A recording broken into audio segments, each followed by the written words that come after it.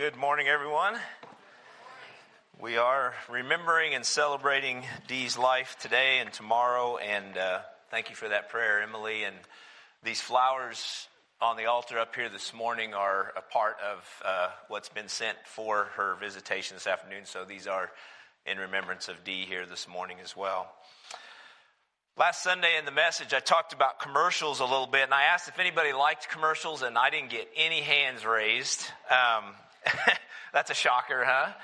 But this week I saw something that made me wonder about my Sunday messages. It said that these grandparents took their granddaughter to church one Sunday, and on the way home from church, they asked her if she liked it.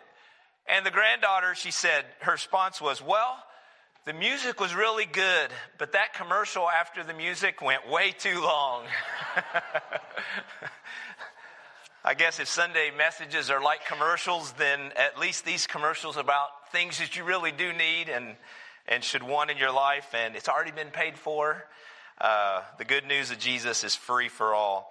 And, the one thing I don't like, I said I liked commercials last Sunday because I was a marketing in college and all that. The one thing I don't like about commercials these days is how often they repeat. I mean, if I see that commercial on the airplane for Apple and AT&T one more time, I'm going to lose it. But that one's been just, they play them way too often. Okay, as Erica said, we are continuing our message series this morning from 1 Corinthians 13:13, where Paul says, and now these three remain, faith, hope, and love. But the greatest of these is love. We know that verse very well. We talked about the first Sunday, we talked about faith over fear, having faith over fear. Last Sunday, we talked about having hope over despair. And today, we're looking at love over hate. So let's turn together to our passage this morning in 1 John 3, verses 11 to 14. In this letter to the Gentile congregations, the Apostle John focuses on love in almost every chapter. And, he uses a lot of contrasts in these chapters as well. He talks about light and darkness, the difference between those. He talks about God and Satan, talks about truth and error, life and death, and love and hate. And so love and hate is the subject of these verses, beginning with verse 11 in chapter 3. He says, for this is the message you heard from the beginning. We should love one another. Do not be like Cain, who belonged to the evil one and murdered his brother. And why did he murder him? Because his own actions were evil and his brothers were righteous. Do not be surprised, my brothers and sisters, if the world hates you. We know that we have passed from death to life because we love each other. Anyone who does not love remains in death. Anyone who hates a brother or sister is a murderer. And you know that no murderer has eternal life residing in him. This is how we know what love is. Jesus Christ laid down his life for us. And we ought to lay down our lives for our brothers and sisters. If anyone has material possessions and sees a brother or sister in need, but has no pity on them, how can the love of God be in that person? Dear children, let us not love with words or speech, but with actions and in truth. This is how we know that we belong to the truth and how we set our hearts at rest in his presence. If our hearts condemn us, we know that God is greater than our hearts, and he knows everything. Dear friends, if our hearts do not condemn us, we have confidence before God and receive from him anything we ask because we keep his commands and do what pleases him.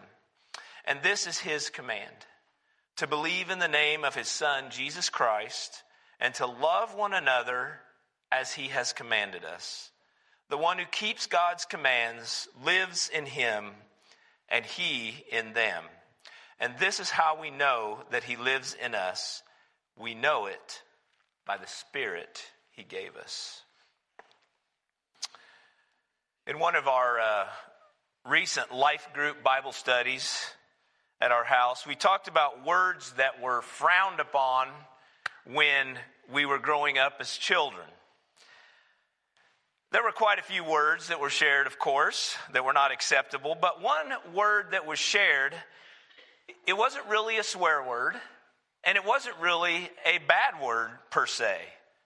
It's just a word that does not leave us feeling good at all. The word is hate. This is how Webster's dictionary defines hate. It says, an intense hostility and aversion, usually deriving from fear, anger, or sense of injury. The Bible actually does say that we are to hate some things in this world, things that are not of God, but are of Satan and the evil one. In Ecclesiastes 3, verse 8, Solomon actually says, he says, there's a time to love and there's a time to hate. But in the life of Jesus, our Savior, we see a clear example of how love should always be our guide in life. Especially when we're talking about people of God who are created in His image, which we all are. We're going to talk about more on that here in a bit. But first we need to realize that in our world today, the definition of both love and hate has become somewhat distorted to where I think sometimes people are not even sure what they really mean or what we're talking about. You know, does a person really hate another if they disagree with them or if they have a different worldview than them?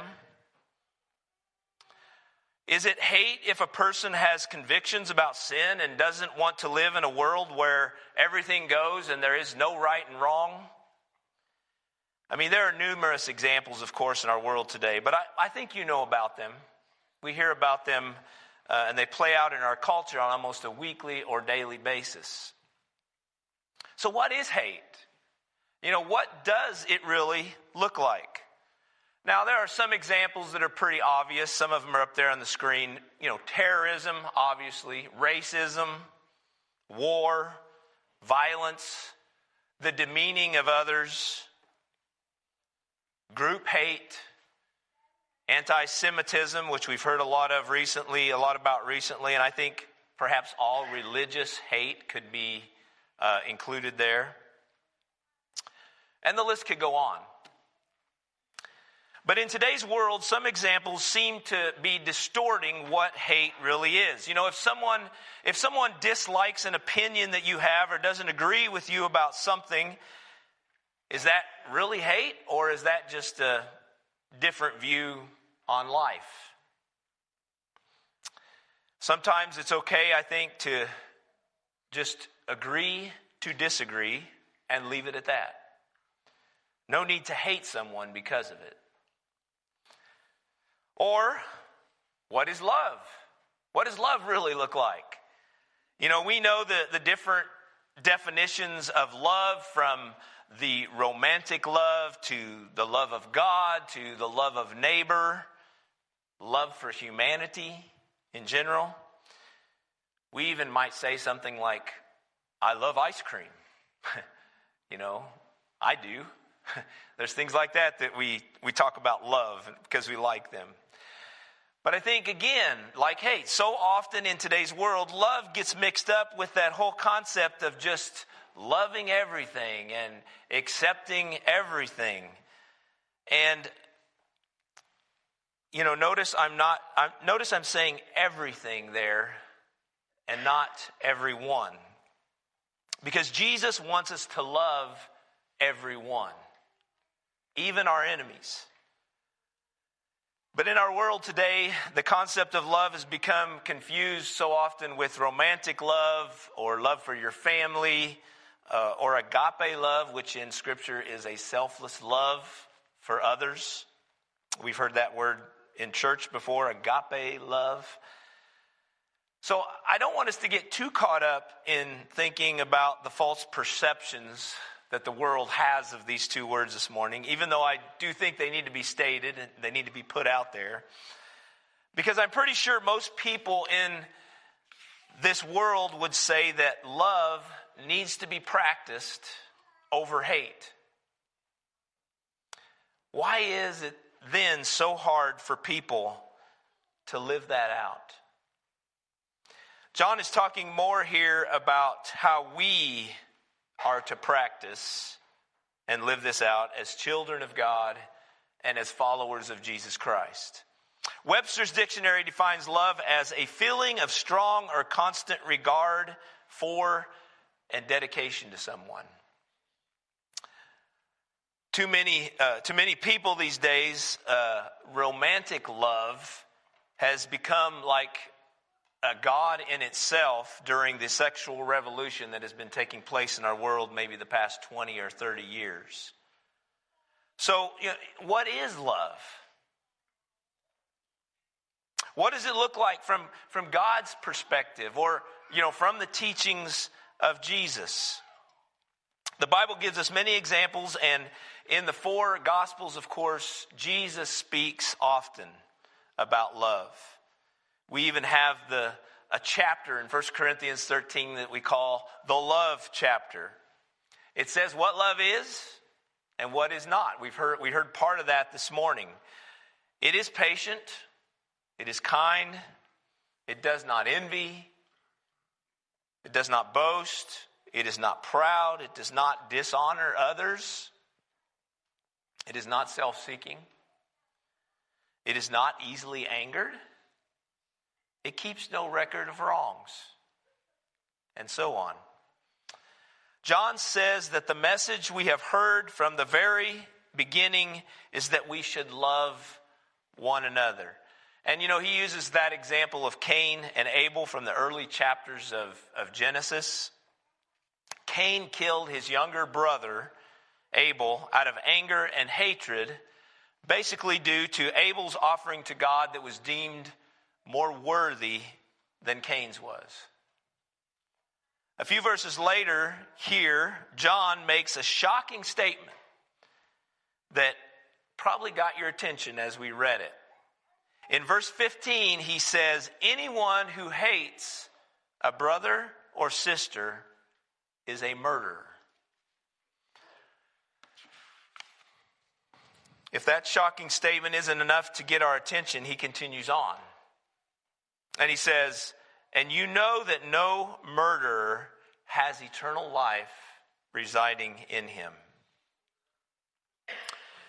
If we think about the hatred of another person or a certain group of people on the same level as physical murder, it makes us realize how harmful and damaging it can be. We also realize how it goes against everything that our Christian faith proclaims. We are to love others. We are to care for others, even to the extent of loving those who hate us. That is a very radical type of love. But that's what we are to be about as followers of Jesus. In verse 13 here it says that we should not be surprised if the world hates us. Many in the world, of course, do not live by the same teachings of Jesus that we live by. Many in the world do not follow the wisdom of God in the Bible that we pattern our lives after. And if they hate us for that, we are told by Jesus and John and others that we are to return that hate with love. That's never easy. But it is what we are to strive for. In fact, in Hebrews 12, verse 15, it says that we shouldn't even have a bitter root within us. This is what those verses say. It says, make every effort to live in peace with everyone and to be holy. See to it that no one falls short of the grace of God and that no bitter root grows up to cause trouble and defile many. This past Monday was Martin Luther King Jr. Day in our country. And one of his more popular quotes revolves around love and hate. He said, and you've probably heard this before, he said, "Darkness cannot drive out darkness. Only light can do that. Hate cannot drive out hate. Only love can do that." How do we know what love is? Well, John speaks to that beginning in verse 16 here. He speaks of how Jesus has laid down his life for us out of love. And then he applies it to us. He says we ought to lay down our lives for each other. Again, that's radical love. You know, it's one thing to talk about Christian love. It's quite another thing to actually live it out with words and actions and truth. One evening just before the great Broadway musical star Mary Martin was to go on stage in South Pacific, a note was handed to her. And it was from Oscar Hammerstein, who at the moment was on his deathbed. And the short note simply said this: "Dear Mary, a bell's not a bell till you ring it. A song's not a song till you sing it. Love in your heart is not put there to stay. Love isn't love till you give it away." That's what John is saying in these verses. If someone is in need, show them love by meeting that need. If someone needs encouragement and hope, show them God's love by talking with them and sharing about Jesus. If someone at your work or your school is going through a tough time in their life, show them that you care. Show them the love of Jesus by walking with them through a difficult time in their life.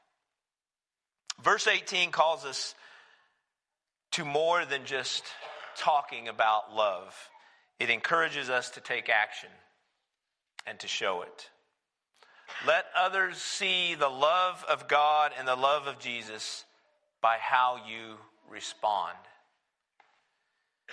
You know, when someone wears a certain brand of shoes or a certain brand of clothing, we usually we know what brand it is, because a lot of times the brand is obvious by a logo or something like that. If you're in a hospital and you see doctors and nurses and how they're dressed, you know that they're a doctor, you know that they're a nurse. If you see the police or you see firefighters and they're dressed in their uniforms, you know who they are and what they are about. And so as Christians, we need to be known by the love that we show to others. Words or acts of hatred should have no place in the life of those who claim to follow Jesus. I say words and actions both because, there is hate being spewed out on social media these days, and it's much too easy for someone to make hateful comments when they don't even have to face the person. We need to make sure that we are not a part of that. If people know we are followers of Jesus, we need to make sure our actions, words, and attitudes reflect that. On second thought, we need to make sure that we reflect Jesus even if they don't know we are Christians. It should be who we are. It should be how we communicate and live in this world. In fact, I think we could even take it a bit further. And we could say that we are going to speak up for people when we hear others saying hateful words or speaking about them in derogatory terms. Now, we need to do that in a loving way, of course. Some people don't. We need to do it in a loving way, but I think too often maybe we shy away from saying something when we hear somebody saying something hateful towards somebody else because we're afraid of what they might say back to us, or how they might treat us if we stick up for this person that's being that they're showing hate towards. I have to think of the times, that Jesus healed the lepers in Scripture. And, he was willing to touch those lepers when no one else would get close to them. He knew people were not going to like it when he did that, but his love for them did not keep him from healing them or showing his love to them. And the same thing happened when Jesus ate with sinners. And the Pharisees criticized Jesus for doing that. If you remember what Jesus said to them when he was criticized for doing that, he said, "It's not the healthy that need a doctor, it's the sick." In another passage, when Jesus was teaching us to love our enemies, he said, "If you love those who love you, what credit is that to you? Even sinners do that." It's different when you show love to those who do not show you love in return. It's also a lot harder. Phil Wickham has a new album out, and he has a song on there called "The Jesus Way." And I love that song just because it basically says, this is the way Jesus would live. And this is just a part of the song. He says, "If you hate me, then I will love you. I will follow Jesus, and I choose the Jesus way." In that song, he gives a lot more examples, but that one about love and hate really fits with what we're talking about this morning. There are many stories, there are many examples of how people have loved their enemies, but I think one of the most powerful comes from the life of Corrie ten Boom. She survived the Holocaust, but her family did not. They were Dutch Christians who were caught by the Nazis for hiding Jews in their home. And she watched the horrors of the genocide at Auschwitz, and she barely survived it. But following the war, she became famous because of her book that she wrote called The Hiding Place. It shares the story of her family and what they went through. And she was able, after the book was written, to travel around the world and the U.S. on speaking tours and, talking to people about Jesus and what she experienced and grace and forgiveness and all that. And one of those evenings, after she was sharing about the forgiveness of Christ, this man approached her, and she recognized him immediately as one of the guards from Auschwitz. She immediately felt all of that horror and that pain from those years of persecution come upon her. He told her that he listened to her talk, and he informed her that he had been one of the guards at Auschwitz. She told him she recognized him. And in tears, this man asked if he could receive the forgiveness of Christ that she had been speaking about. At first, of course, she says she wondered if she really could pray with him, knowing what he had done to her and to her family and so many others there at Auschwitz. But then she remembered the teaching of Jesus to love our enemies and to forgive those who have wronged you 70 times 7. She had actually just been talking about it in the talk or the sermon, the message she had been given. So she asked Jesus to help her as she began to pray with this man. And she said that she felt this sensation that began in her heart and flowed through her arm and into the hand as she was touching his hand. And then she heard herself saying the words, "In the name of Jesus Christ, I forgive you." The man collapsed at her feet. And he wept as he was saying a prayer of thanksgiving and thanking her and thanking God. She later discovered that this man eventually became a pastor. And he pastored a church that had many people come to Christ because of his ministry and so on. That's such a powerful example of what we're talking about this morning. Love over hate. We never know how far God can spread the love that we give. And we love our enemies because we recognize that Christ died for them too. We love our enemies because we know that the power of God's love and the love of Jesus is stronger than any depth to which we or anyone else can fall in this world. Even being an SS officer in the Nazis.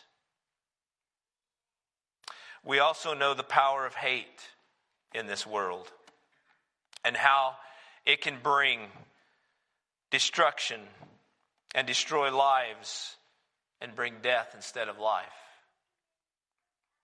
Proverbs 10:12 says, hatred stirs up conflict, but love covers all wrongs.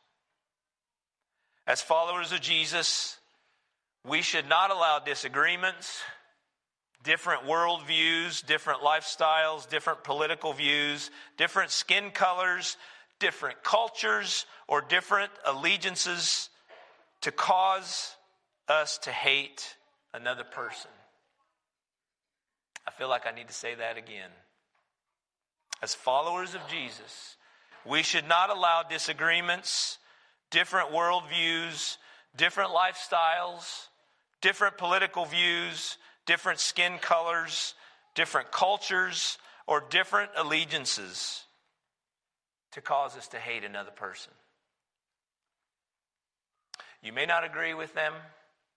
You may be upset about their views or their lifestyle, but there is no room for hating a person or a group of people who are made in the image of God just like you and I are.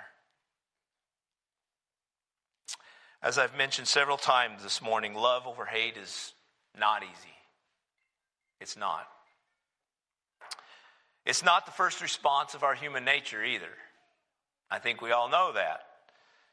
But it is the first response of God's nature, which is the nature of Jesus, and which should be our nature as Christians. So may the Lord help us in this, and may Jesus, who chose to love us and forgive us, even in our sin, help us to always choose love over hate. Let's bow together in prayer. Lord Jesus, we come before you this morning.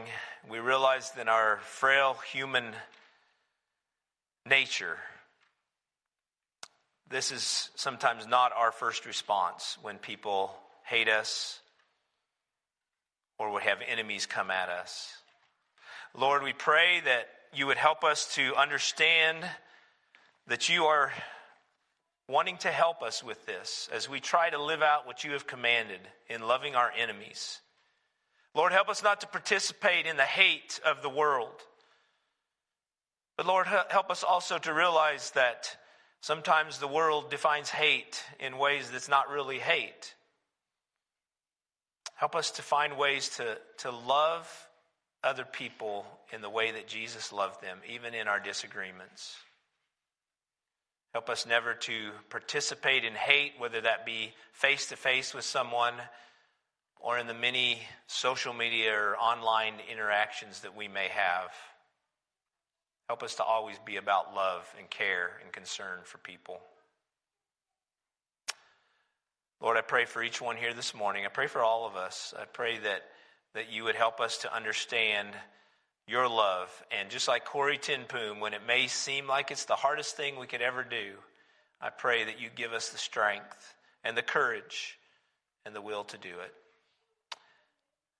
We pray this and we ask this in the name of Jesus Christ, our Lord and our Savior. And all God's people said, amen.